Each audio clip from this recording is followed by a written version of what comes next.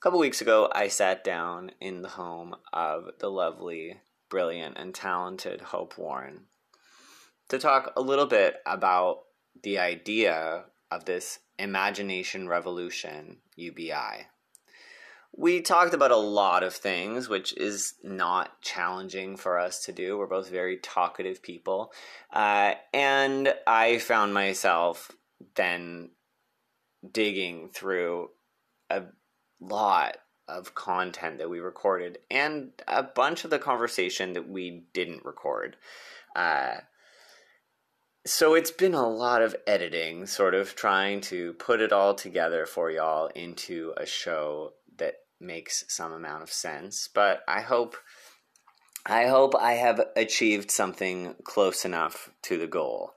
I want to introduce you to Hope, who is a 41-year-old trans woman who lives in Western Canada and comes from a blue-collar background. She has worked as a carpenter, as well as working in, resource industry jobs.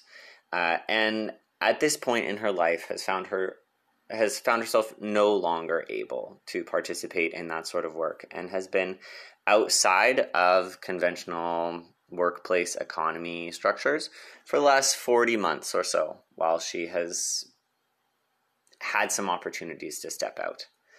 So when we sat down, we talked a little bit about that. We talked about what this process of reassessment and readiness has looked like for her, as well as a bunch of other things that come up, like how capitalism allows us to feel valuable or not, and how that plays into so many things. So I hope that you enjoy our conversation and that some of the edits that I made were not too drastic in such a way that you miss pieces. I want to thank you for tuning in and for listening to this first episode of Imagination Revolution UBI. It's only going to get better from here, folks. Thanks again to Hope for being my first guest, and thank you, all of you, for listening. Of course, you can find my Patreon at patreon.com/KORIDOTY, and you can support the creation of this show as well as other projects that I have going on. You can also keep up with this show and those other projects by going to my website, which is my name, KoriDoty.com, KORIDOTY.com. And you can find all of the other ways to get a hold of me and find me on the socials and so on and so forth right there on my website. So thanks again. Feel free to drop me a line. Let me know what you thought about this conversation. And let me know if you would like to be a part of a conversation exploring this idea of what if.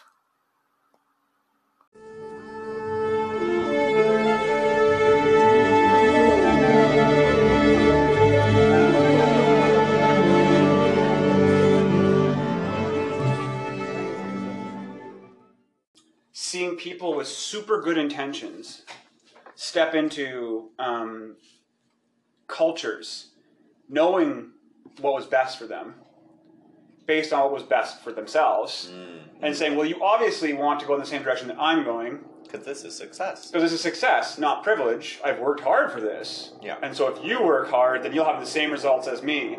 And so my grandfather would empower indigenous people, but really what he was doing was colonizing and assimilating them to some degree, in which they did find a measure of more success inside colonial structures after assimilation. But I would argue I don't think it was very progressive or actually good. And it's the same thing with the work. All the work is already done. The work is already done. We just actually have to implement that shit now. The one thing I was thinking about the other day, though, that's really interesting is I was talking to my friend about Montessori school, because recently what's happened with WorkSafe is they've done a very exhaustive aptitude test on me. Okay. It's called like a COPS and Rad 5 or something like that.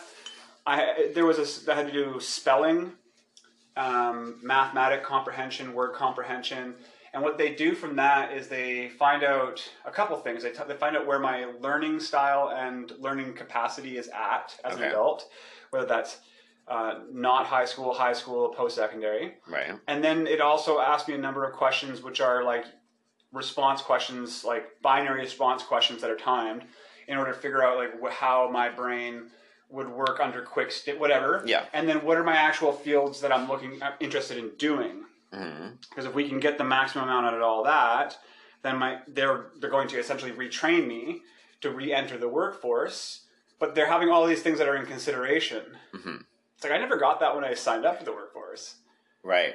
But now that I'm on the injured list, they're like, well, to get you back successfully in the workforce, we're going to have to figure out where you are, figure out your learning style, figure out what you like, and figure out how we can support you in order for you to be successful. I'm like, well, where was that when I entered the workforce? Like before I incurred all these injuries. Yeah, because I think a lot of us, but it reminds me of Montessori. Like these kids are assessed, like, are you, like, which way are you going here? You know, is it the bow or the basket? You like numbers? You like art? What do you like? You know what I mean? You give people options and let them choose, and people will choose probably with some support things that are going to be good for them. And if it's good for them, truly, it's very likely going to be good for their community. One of the things I've talked to my vocational rehabilitation consultant about is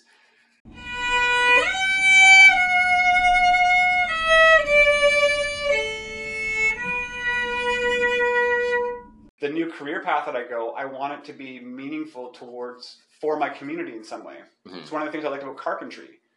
I can build a house. Yeah. I can build shelter. And I know how to do that in a way that will keep water out, that will keep heat in. These are practical and good skills that and probably still will use for the benefit of my community. But when I'm thinking about career changes, it's not enough that like, oh, you'd be really good in sales and make a ton of money.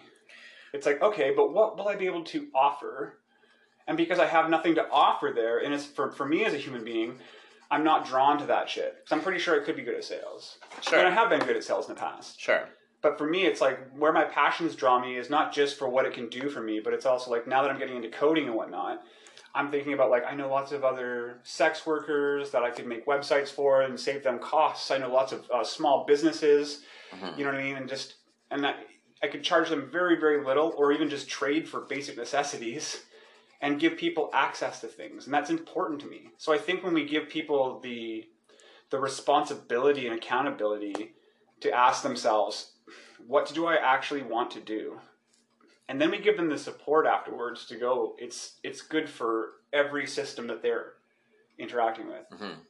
Exactly what you're saying. When people have a passion, they are supported and given the things that they need to be able to move towards it, that they will do that in a way that serves society, right? Like everybody is sitting on gifts. And that I think that the requirement that something be a part of the workforce or, which largely is a matter of if something is profitable to the existing paradigm or not, right? And even still, like thinking about parenting young children, right? Like parenting young children is absolutely necessary for the perpetuation of capitalism, right? We need children. We need more children. There's always going to be a need for replacement workers. Yeah. And we have found ways to devalue that labor to a place where it's not considered valuable labor. Oh, yeah. There's the assumption that it is just going to be like that. It's terrible. And so, the question then is like, so taking it out of that idea that everything has to be profitable or everything has to have a calculatable monetary value. What are the things that you feel, so, like you're saying, you want to feel like you're offering something, you are of value, or you are contributing. Like, what are the things that you, deep down that you want, the changes that you want to make. Like, what do you want to see happen in the world? And if you had all of the support to do that, you had all the access to the resources that you needed, what would that work look like for you? Yeah, so few of us get to ask that question, because it's like so many of us are like, I just want to not be homeless.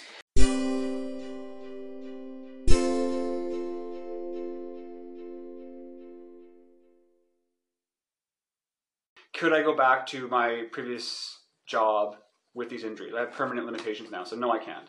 So can my company that I was working for make accommodations so that with my new permanent limitations, I can still work there? Well, that does something called undue harm to their company, so I can't with my disabilities, I can't participate in carpentry. All right. So then the next question is, with the skills I have right in this moment, can I step into another job that will provide the level of income that my previous job? Well, no, because I was a third-year carpenter. So most entry-level jobs that I have with my skill set now, like that's the only other accreditation I really have is through carpentry. Mm-hmm. So it would be like customer service stuff. That metric didn't match up. So then the next would be like, what job could I step into with my current level of education, or like my adjudicated levels? Yeah. Where the training would be 1 year or less. And there's a number of jobs that I could step into that if they gave me 30 weeks or 40 weeks of training, that could be anything from a drafting technician to front-end web development. They also recommended, because of my aptitude scores, they recommended paralegal, mm-hmm. professional writer. I'm not sure what that means. But so these are all jobs I could step into that would make the similar amount of money I would be making in carpentry, but I could do them with my current physical limitations, and I could do them with training that would be done in less than a year. Mm-hmm. Okay, but it's like, what we're actually talking about is me at 41, being trans, having a radical career change.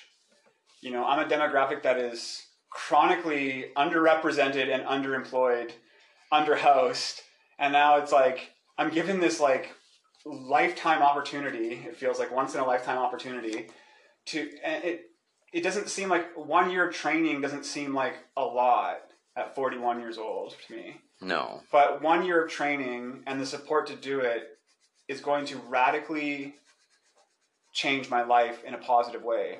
And it's not an exceptional thing. Like most people with a year worth of support and training after we figure out what it is their passions really want could radically change their life, but there's just no support structure for that. Yeah. But this will keep me, from a capitalist point of view, this will keep me participating in that system for the rest of my life. And it will cost the system such a small proportion of what I will contribute to the system. So I have to participate in the system. So even if they say like, Hope, we really want you to do this job, and I say I don't want to do it, and they go, well, that's what we have to offer you, then I'd have to play ball. Mm-hmm. But I'm advocating for myself in a way now, and I'm connecting the dots, and I'm doing a lot of that work because I think trans people are really good at doing that already. So I came into this like, I want to do coding, I want to do front-end, back-end web development. Here are the programs I want. I know I still have to jump through all these hoops, but every step of the way I'm going to advocate for myself, and every step I've come a little bit closer and a little bit closer to getting that done. Mm-hmm.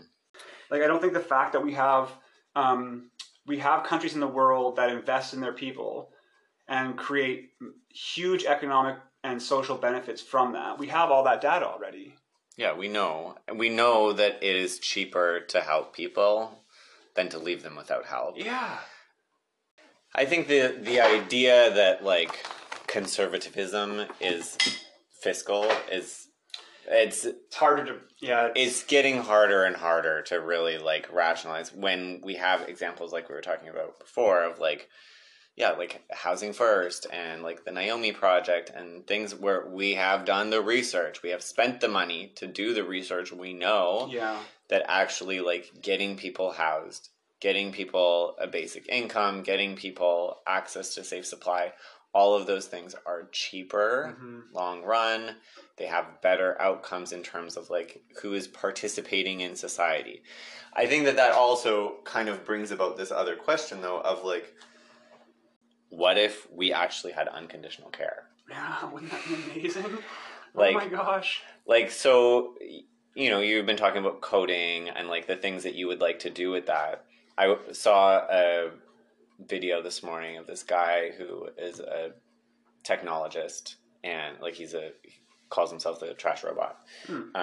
And he said, you know, I've worked in business, I've had startups, I've worked for government, I've worked for military. I know from that experience that the systems that exist don't allow for the creation of the solutions that we need. Yeah, they create problems, but yeah, they create problems that we don't need either. Yeah, I hear that. Yeah. And so, you know, what he was positing was saying, you know, I've come to a point for myself where I recognize that, like, what we need is mutual aid and direct action.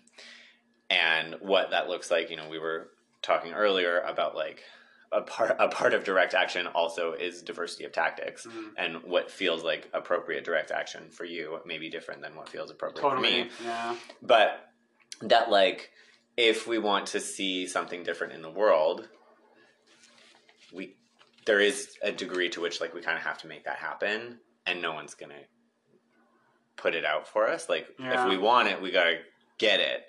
And so in doing so, we have to have a way of, like, getting clear on what it is that we want. Yeah, that's very true. Yeah, that's very true. Conservatives like to fall back on the fiscal part, but they use that as a scapegoat to hide their theological morality. It's like, well, we don't want certain kinds of immigrants in the country because it's bad for the economy. Like, well, no, I think it's because you're racist. Well, yeah. I think you can guise it as economy because of this and this and this, but I don't. So it's like, it's. I agree. I think it's harder to call what we currently see as conservative theology as anything more than that. It's theology. It's not based around fiscal. Because if it was based around fiscal, the ones conservatives that I know in my life that I would say that are now more progressive, they would say, like, well, why aren't we housing the homeless? Because it's cheaper to do that. I would say, why aren't we housing the homeless? Because they have no homes. Yeah. And they're suffering.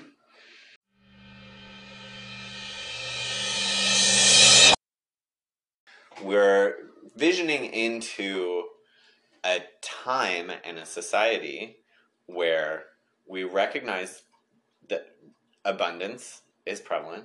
Yes. All of the resource that we could want to do anything exists. Yes. It is not a matter of scarcity, it's a matter of distribution.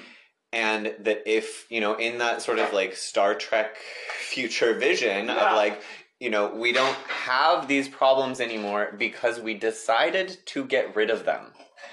And that we can make that decision to get rid of these problems. And on the other side of that, like, you know, however it is that we enact that decision, but when we as a society make that decision that, like, okay, we're just not going to do this anymore, right? Then what, right? Then when you wake up in the morning, or maybe you don't wake up in the morning, right? Maybe that's also a part of it, is that you're like, actually, my sleep cycle is that, like, I work a lot better if I sleep until 2 p.m. and I stay up all night. Yeah. And that aspect of human diversity isn't taken into consideration within the capitalist order. And so even that, the question of, like, when you wake up, what do you do? Yeah, what do you get to do as well? Yeah. Like, what do you get to do? Where's your desire? And like, what do you have access to? Because, like, I mean, there's people, like, right now that I would say are living on poverty scale universal basic incomes through welfare systems. Yeah. Right? That's how I'm here. And that's what I'm doing. When you wake up in the morning, it's not like, well, I'd like to get on a plane, go to the Rockies. It's more like, okay, well, you know, there's definitely a budget involved. There's money dictates our access to everything. And there's so many ways that if we were even just looking at all of this through a capitalist, this is one of the things that really bugs me about capitalism, is that even when we frame it through a capitalist profit-driven model, we're still not doing it right. When we give people autonomy, when we give them education, when we give them support, they hand over fist participate in the system at a much higher level. Yeah. You know, like when we believe in rehabilitation and not incarceration, those people that spend time in jail educate themselves. They come out, they participate in society at a higher level than they went in. That's completely different. That, again, looking from a capitalist model, it may look like on paper that the states, their model works in capitalism, but it only works in capitalism in the market of incarceration. When it comes to the actual social equity of producing GDP, if all the people within their incarcerated system were being educated to produce at higher levels for capitalism when they got out, the overall GDP of the states would be tremendously positively impacted. But instead, they're looking at the growth of the incarceration system through the capital lens, which is doing very well, but it's still negatively impacting their overall GDP because the people aren't, they come out, they're not better able to participate in society. They actually have less access to society. They have less access to money, less access to job, less access to skills. So if capitalism is a people-driven market, and then we are constantly hamstringing the people, then capitalism is not being done very well by people that are capitalists. It just, I've had to work very hard to become a member of the middle class, quote unquote. And then to have all that, the basis of that is my participation based in this like back-breaking, demoralizing work. And so I put all my effort into it and put all my eggs in that basket, which I don't think is an uncommon narrative. The fragility of modern Western masculinity. Yeah. A statue with clay feet. Yeah, like the degree to which men are not given the permission to see themselves as more than their work. Yeah. And that's a part of the wound of masculinity. Yeah. Is the way that identity is tied into... And reinforced. And it's like, you know, your value, your worth, your identity, who you are as a person, is so tied into what you produce for the capitalist system that, when you're told that you can't do that anymore... It's terrifying. And I think it breaks a lot of people. Yeah. Right? But you have had the opportunity with that space to break open. You know, because I think part of how masculinity operates in our culture is that, like, you know, we take little boys, we cut the shit out of them. Like, literally and figuratively. Yeah. Right? Like, we literally cut the head off of their penis. Yeah. We take, like, the most innervated part of their body and we physically remove it. Step one. Like, cut a piece of the dick off. Right? Like, not just, like, the part of the body that has, like, the highest concentration of nerves. And we'll remove that. Yep. Right? And then from that moment on... Such a platform to spring off of. First things first. But, like, from there, then we just continue to perpetuate that, right? And we continue to tell little boys to suck it up, and to not cry, and to not feel, and to not let the world break them. And that breaks them. Of course it does. And, like, it's not a measure of sanity to be well adjusted to this society. That's a really good point. Yeah, I'm always caught between the paradigm of I operate exceptionally well within the grind culture, and my stark realization that that's possibly killing me. It's like I succeed very well in grind culture, like just being able to like get up and put my body second and put my boss's objectives or capitalism's objectives first. It's always what's made me a really good employee.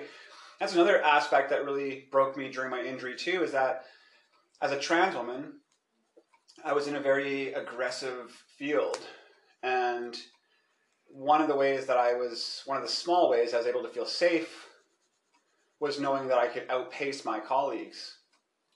Like, even at my age, I could work harder than them. I could lift more than them. I could carry it up the stairs faster than them. And then after my injury, I was aware that that's no longer an option for me. So a sense of my safety was taken away too, you know, and so it was such a, and then as a trans person, you have to go do all this, like when you're getting ready for surgeries, you got to go talk to psychologists, and the psychologist, so what do you do? I'm in construction, I'm a carpenter. Oh, really? Are you going to do a career change? No. Like, what? No. And then I would always hear like, yeah, you know, I knew another girl like that too, but she eventually had to leave. And I was like, well, I'm just going to be a trailblazer, but I'll tell you what, on the outside looking in, I am so glad. I am so glad because I wasn't able to concentrate on aspects of my transition. What you were saying there too about like having to be hard and then still having to like push and push and push and push. There, I think I said it earlier too when I was like, I wish queers these days were tougher. And then at the same time, I'm like, I wish we could be tender without it having a negative consequence. Yeah. You know, I wish we could be vulnerable and it be okay. And maybe that's why I say things like, I wish queers were tougher, because now there are spaces in which queer people can be vulnerable and they're okay. Maybe I resent that. Maybe I'm resentful of like not having that or not having it yet or whatever it is. There's that aspect. But in regards to UBI too, that one of the arguments I've heard even recently at our Wednesday soirees was, if we had UBI, then people would just do nothing. And I said, well, would you do nothing? If I gave you UBI, would you do nothing? And he's like, no, I'd probably play video games for like a month and then I'd maybe start my own little business or I'd spend more time with my kids. Like, okay, well then why does everyone, it's sort of like in the wintertime when everyone's afraid of everyone else as a driver, but nobody's afraid of themselves. Yeah. And then you talk about UBI and they're like, well, I wouldn't be lazy, but I'm sure everyone else would be lazy. But you're like, no, you probably wouldn't be. And, honestly, through the support, there were times when, a couple of days would go by and I was really depressed and I would lay in bed, which is probably what a depressed person should do instead of having to like force themselves to, or just like any person who lives in a human body that doesn't need to be producing something every single day. Like maybe that is actually just like a part of the human. It should be. Like, and I mean historically that has been it. Like historically when we were a more tribal culture, like smaller communities, we worked together and we'd get our shit done and then we'd lounge around and entertain each other for the rest of the day too, right? It wasn't as common, but we talk about meaningful jobs. It's like one of the things that really helped during the time I was injured and going through recovery, and I would say it really, really helped my transition too, is first of all, my physiotherapist is this amazing, like 4'9" Afghani lady with like the strongest hands and the kindest heart. And I would talk to her about some of my concerns, about my body stuff, and she was very attentive. And she had immigrated to Canada at a very young age, and her parents always told her, like, you are in a place where you can chase your dreams. You don't have to be in survival mode here. You can get an education. You can do whatever you want. And she did. She is doing the job that she wants to do. Mm-hmm. So I had 4 women on my care team while I was recovering from this injury. And they were all very empowering. So I went from an environment that was like very male-dominated, very violent and aggressive, to an injury which immobilized and changed my life, to the caring hands of this like petite, powerful, amazing woman, to the care team of these 4 incredible professional women. And then when I think about UBI, if UBI was in place and people were just getting the care for their body, because along the way, as I was dealing with my neck injury, there was also like the shoulder thing that I'd always put off, and the hip thing I always put off.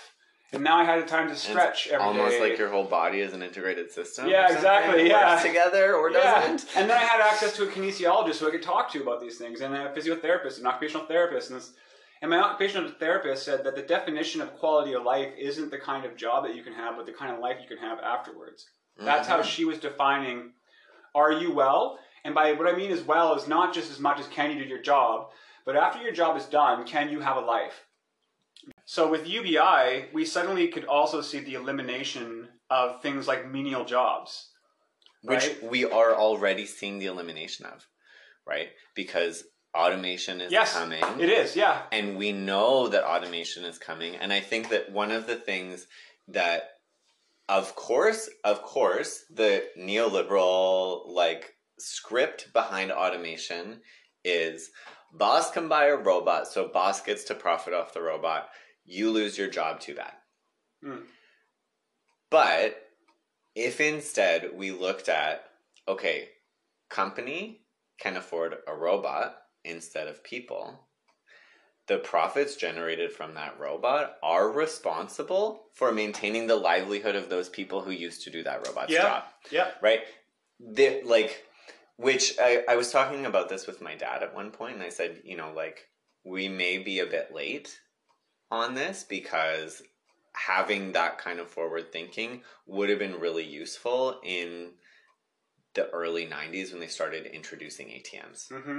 And he corrected me and he said, no, you got to go back further than that, because that kind of thinking would have been really helpful when the first combines rolled across the prairies. Yeah, and the factories too. Right. And, yeah. And yeah, like we can keep going back. We can look at, you know, in the Industrial Revolution and so on, right? Where, like, yes, when someone has the capital to purchase the technology required to automate something that used to be done by people, I think that those people who have that capital should be responsible for maintaining the livelihoods of the people who no longer have a livelihood. That's interesting. And I think it's interesting too because there's actually capitalists like Bill Gates that have already proposed that. Where there's already billionaires that are saying, like, well, you know, if we bring in automation and replace all these jobs, there should be some form of automation tax. Yeah. Or at least, you know, it's like that Willy Wonka, the Willy Wonka movie with Johnny Depp, where at the end of it, spoiler alert, at the end of it, Willy Wonka's dad is a robotic technician. But here's the thing about the future right now, is that, like, we are so far advanced from even the Willy Wonka movie that we actually have the power to automate. We really need to have a paradigm shift about money equaling power. Money equals influence. Influence equals social equity and power. When you can civil engineer a society, that's real power. Like, that's really, really power. Right now we say it's because who's got the money, right? Well, here's the thing. It's like when we automate menial jobs, they can automate agriculture right now completely. The level of thinking machines and thinking programs that we have now are creating solutions to technological problems that we can't figure out, and machines are figuring out for us. Like, we've automated, not only have we automated the solutions, but we've automated the act of asking the next progressive questions about technology as well. So the idea of us even working within a system that has money can become more and more abstract, because the middle class works what kind of jobs? You know, factory jobs, those are always supposed to be the good ones, right? Resource jobs are supposed to be like the good jobs. We're trying to shift that to green jobs, right? So what's that look like? It looks like, you know, wind, solar, geothermal. These are still like somewhat laborious jobs. We're still connecting things. Those are going to be automated soon enough. 10 years, they have robots that can do parkour now. Like, and then they have deep thinking machines. Like, eventually putting the rivet bolts into the two things is not going to be a human job either. No. So what will the jobs be? Well, maybe somebody will say, well, then the jobs will be like arts and culture. Well, I know of an AI machine that uses Python to listen to songs and then produce visual moving representations of what it interprets a visual representation of that song will be. It's creating art. So we have artificial intelligence now that's creating art that I actually find to be very captivating. So essentially, we can automate the entirety of experience. So that would leave us all without any jobs. So if none of us are working, then how would 1% or whoever is the power paradigm now, how do they keep power? So there's a couple different things that can happen there. Well, maybe they won't. Maybe they'll automate themselves into obsolescence, and we will just kind of pick up the things and be like, okay, I guess we have a future. Or maybe things like UBI, for example, are a good way to introduce. It's interesting too, we were talking earlier about how capitalism isn't even good at being capitalist. They need to introduce UBI because it makes money relevant still. Right. Because if we automate the way we're going and money becomes irrelevant, then they're going to have something else. And that's what I think of, things like Get Ready Player One, where it's a social gaming thing where everybody's involved and whatnot. But UBI at least gets them anchored in control over us. You know what I mean? Because if they're issuing currency that is only spendable back in, it's like the company town. Yeah. Right? Yeah. They're that keeps them in business. Yes. It actually makes sense for people who are interested in seeing the survival of capitalism to invest in UBI now. To get it now. Because the more that technology advances without even our consent, the more that things are going to actually, quote unquote, naturally occur that are not going to favor capitalism.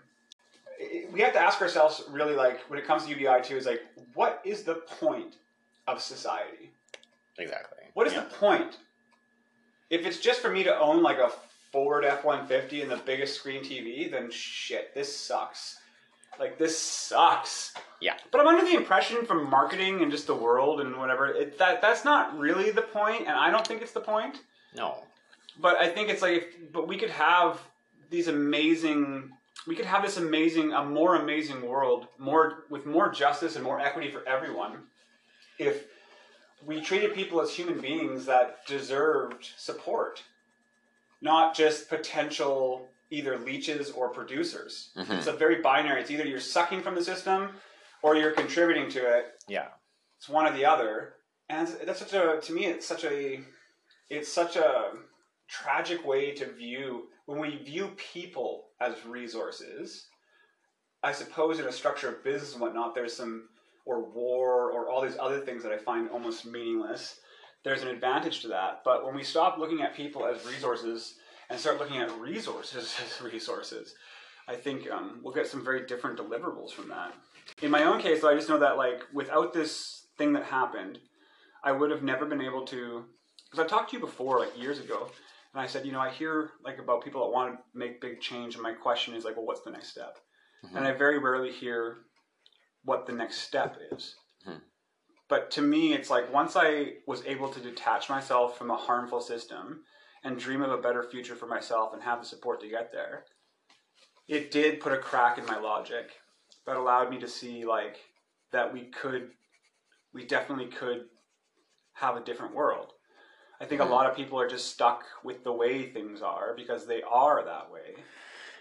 When we are actually doing visioning, we have to be willing to engage with that which feels impossible.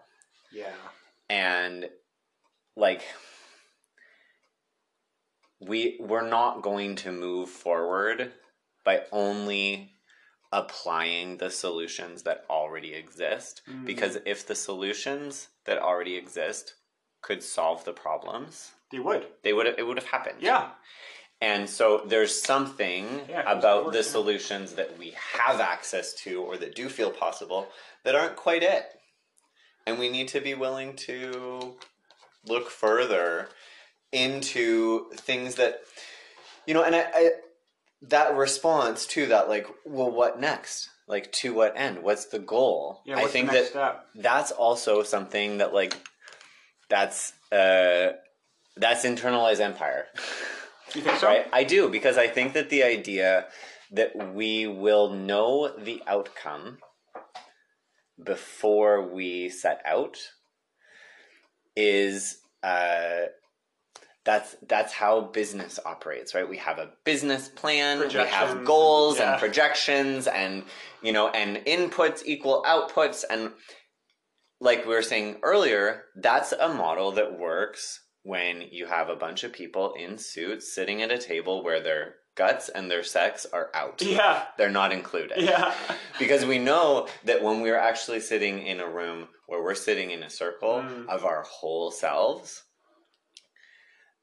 there is going to be a predictable amount of unpredictable that will come into the space. Because we're humans. Right. And so we can't actually know what is going to happen or, like, what we're going to achieve, but to use that as a reason to not try, then we let them win the game. Well, I think that's just a tactic too, is that uncertainty has been used to suppress civil and positive forms of civil engineering throughout history. Yeah. Well, we don't know what's going to happen, so then obviously what's going to happen is a negative thing. I hear that in the States a lot when I hear the rhetoric around quote-unquote communism, right? And in Ronaldo Walcott's essay, Property, they talk about communism as with a small c. Yeah. Because, like, not owning any property is a very kind of, people say, well, that's a very kind of socialist, communist kind of idea, right? But it's the threat of something bad. So that's why we don't change, because even though we know we have it, it's not great, it's not perfect, but it's ours. And we shouldn't change because the change is uncertain, and it could be so bad it might be like those guys over there, and we all know they have it super bad, right? People are trying to escape that country. People say like, oh, communism, we don't want to be like China, we don't want to be like Cuba. Well, a couple of things. Like maybe China and Cuba aren't the greatest examples of communism to a lot of degrees. Maybe there's some more nuance to that. But also like that never-ending threat of like you could have it worse is a very empire view. Buddhists would say like, you're right, because it's uncertain, it could be worse. But that also means there's a very likely chance that it could be better. The fact is we don't know. So yeah. Embracing the unpredictability of change, I think, is hard. I think it's a very valid point, just very hard. Well, and like you said, of like, yeah, but maybe it's not great, but it's ours. It reminds me of, I did this series of workshops in the high school in Castlegar.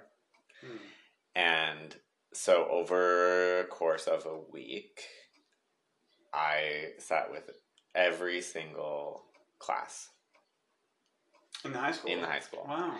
And I asked the same question, or the same series of questions to all of the groups, and I said, would you be chill if your best friend told you that they were gay? 90% of students move themselves to the side of the room to say, yeah, of course I would be chill. Would you be chill if your best friend told you that they were trans? A little bit less, but still, by and large, people were wanting to be more supportive. They were admitting that maybe they weren't totally there and they wouldn't totally get it, but they wanted to be. Then I asked the question, do you feel like your school is a safe place to be queer or trans? Way to set that up. Everyone rushed to the other side of the room. And the same thing happened in every single class. Yeah. Because, and then, so I asked them, I said, at what point does what you feel as an individual, or does what your class feel as a group of peers, where does it change to a place where we have a recognized culture in the school at large? That's a really good point. Safe. You have a consensus of a majority there too, saying we want it to be safe, but we all know it is not safe. Yeah, exactly. Wow. And so, a lot of them were able to say, oh, well, it's the older, like the grade 8s were like, oh, well, we're chill, but it's the older kids, it's the seniors. Like, the seniors aren't chill. Right? And...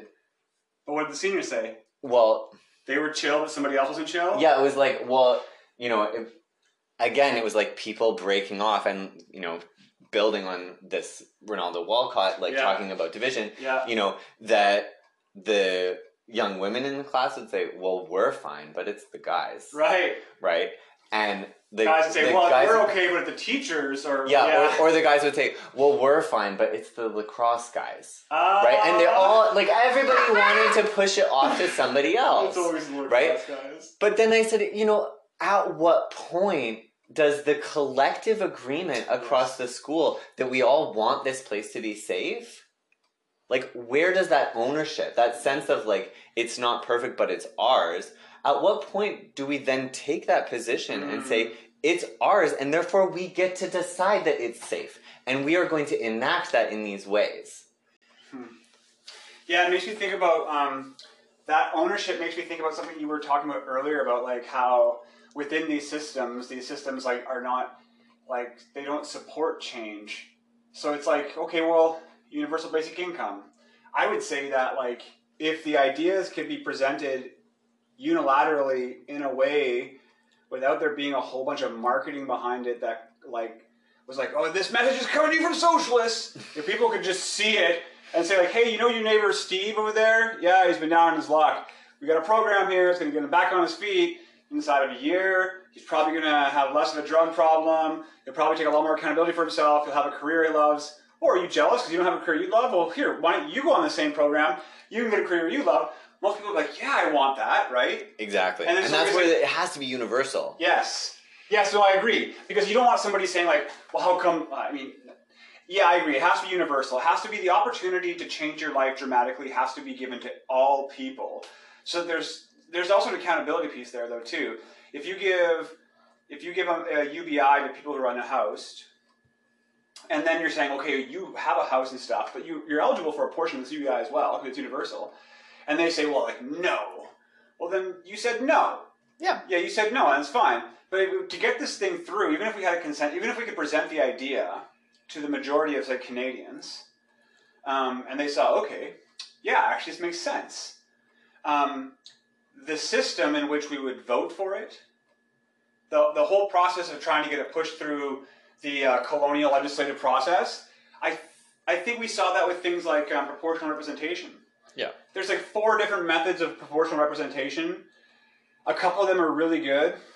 A few of them would make a really big difference in the landscape politically. How we presented the ideas and then how we rolled it out in order to get people's opinions on it was like picking a prom and king queen. It wasn't like a really like, it was like one popular guy saying yes and one popular guy saying no, and then which popular guy do you like the most? Like, it has nothing to do with the popular guys. No, It has to do with the idea. And they like worded it like a trap Yes. so that people would be confused. And Yes. yeah, like all of these things. Exactly. Where we can't expect, Audre Lorde said it best, right? The master's tools aren't going to dismantle it. Like, we do need to be looking at these things from the perspective of mutual aid and direct action. I think that UBI has the potential to be a powerful transitional force in that, because a lot of people don't feel like they can act directly towards the change they want to see in the world because they're just fucking getting by. Yeah, they're exhausted. There's so many billionaires actually talking about it too, right?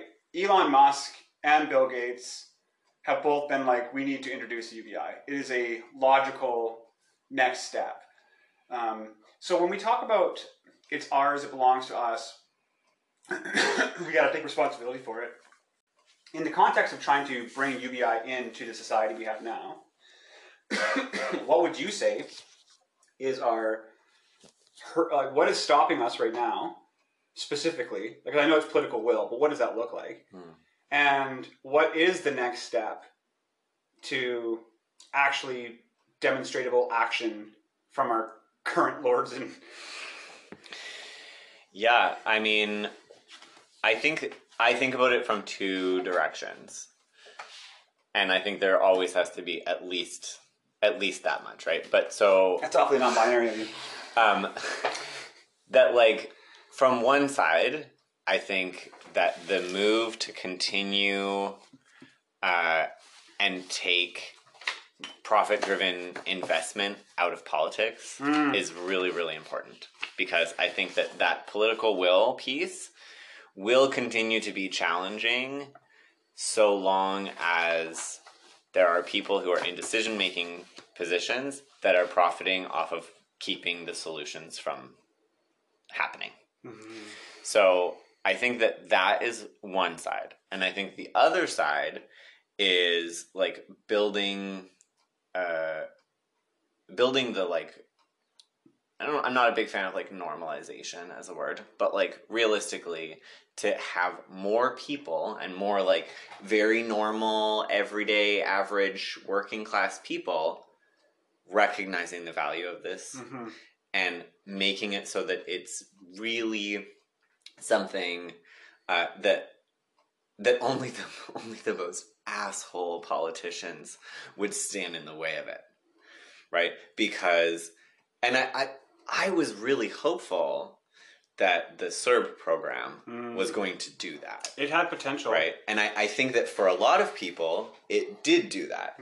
But because of the way that it was spun and the way that the media talks about it, and because some of those attitudes about, like, lazy welfare sponge, Right, bootstrap ideology, it did put people in a position where I don't think that it didn't catch as well as it needed to. And I think that a part of that is because it wasn't universal, right? I think that for a UBI system to actually be successful, it does have to be universal, because a huge part of what is, a huge part of the barrier is the like competition and scarcity. And I think a lot of people too don't actually know what they would do. They don't actually know. Like No. there's so many people. You say somebody like, "What would you do if you won the lottery?" And they dream wildly. And if I say, "Well, what if you didn't win the lottery, but you didn't have to worry about your rent anymore?" Well, then they might think, "Okay, well then I would, maybe I'd do something. Maybe I'd go back to school, or whatever." But if I said to them like, "Well, what if you didn't have to worry about your rent and you didn't win the lottery, but you definitely could pursue a career that you had training for a couple of years for, what would you do?" Like when we actually gave them like a more specific field of like, instead of this being this wild, unlimited landscape of possibilities, which to some degree it is, if we made it more specific and more tangible and just said like, what if you didn't have to make a choice between your health and your home? What if you didn't have to make a choice about your job based on what produces the most amount of money, but what actually produces the most amount of return value to you as a person? Our society would look so much different. But a lot of people wouldn't know what the first answer is. Most people I go up to and say like, especially a lot of young people right now that are really into the media rush of the world, they're looking around like their metrics are numbers. If they make 6 figures, 7 figures, that's success. Well, I'm a bit older. To me, it's like if I have enough energy to go to the gym, to do the things I like with my friends, Looking at quality of life. Yeah, quality of life as opposed to, and I'm not tying that directly to being a millionaire. I'm tying it to satisfaction in my participating in my environment, much like my occupational therapist would say. Yeah. It would just take, I think it's going to take a little bit, I agree though, your idea around the common person has to be behind this, and then that's when we'll see. That is like the dynamic of change socially, period. Yeah. It's like the everyday person has to be like, hey. And I think there are a lot of people that are, as long as it's framed properly, I think we can get buy-in. It's when these things get spun and become exotic and weird, and that's when people are like, I don't know if this is going to work. Yeah. But when it is a matter of like, actually, what if we just made sure that people were okay? Yeah.